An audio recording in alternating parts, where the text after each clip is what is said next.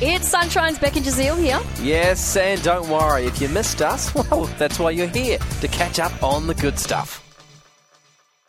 You're in a bit of a mood when it comes to... I mean, you're in a mood because Tay-Tay has decided, you know what, I don't want to come to Perth. Yeah, right? correct. That's correct. So I'm going to bring you out of that hole. Okay, sure. Okay? By bringing you an animal-related story.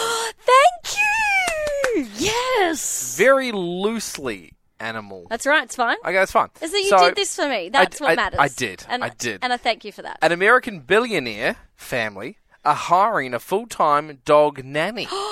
How much is it paying? $127,000 a year. What? Right? And all you have to do is look after their two little dogs. So you'll be based in central London, but when they travel, you travel with them. All expenses paid. You're like, bye, family. I was like, I'm off. If I didn't have family. You're off. $127,000 plus all expenses paid is That's amazing. Yeah, I know. Look, all you have to do, your responsibilities, they include arranging play dates, vet appointments, and making sure they're eating the right food. That's brilliant. It sounds quite easy. Yeah. I looked into it. Oh, the food. Like, you have to put those dogs on a diet. Oh, really? Not because they're large, but because the parents, the owners... Oh, they're very precious about these dogs. So it's not just like, okay, open a tin and give it to them. No. You've got to come up with a proper... That's fine.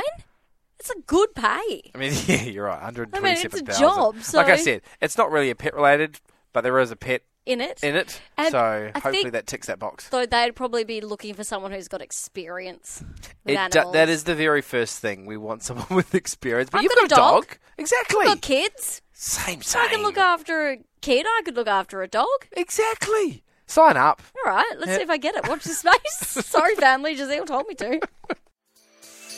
We really hoped you enjoyed that chat. It has been Sunshine's Beck and Jazeel. I think I enjoyed it more the second time. It was good. Left a nice taste in my mouth. We'll see you from 3.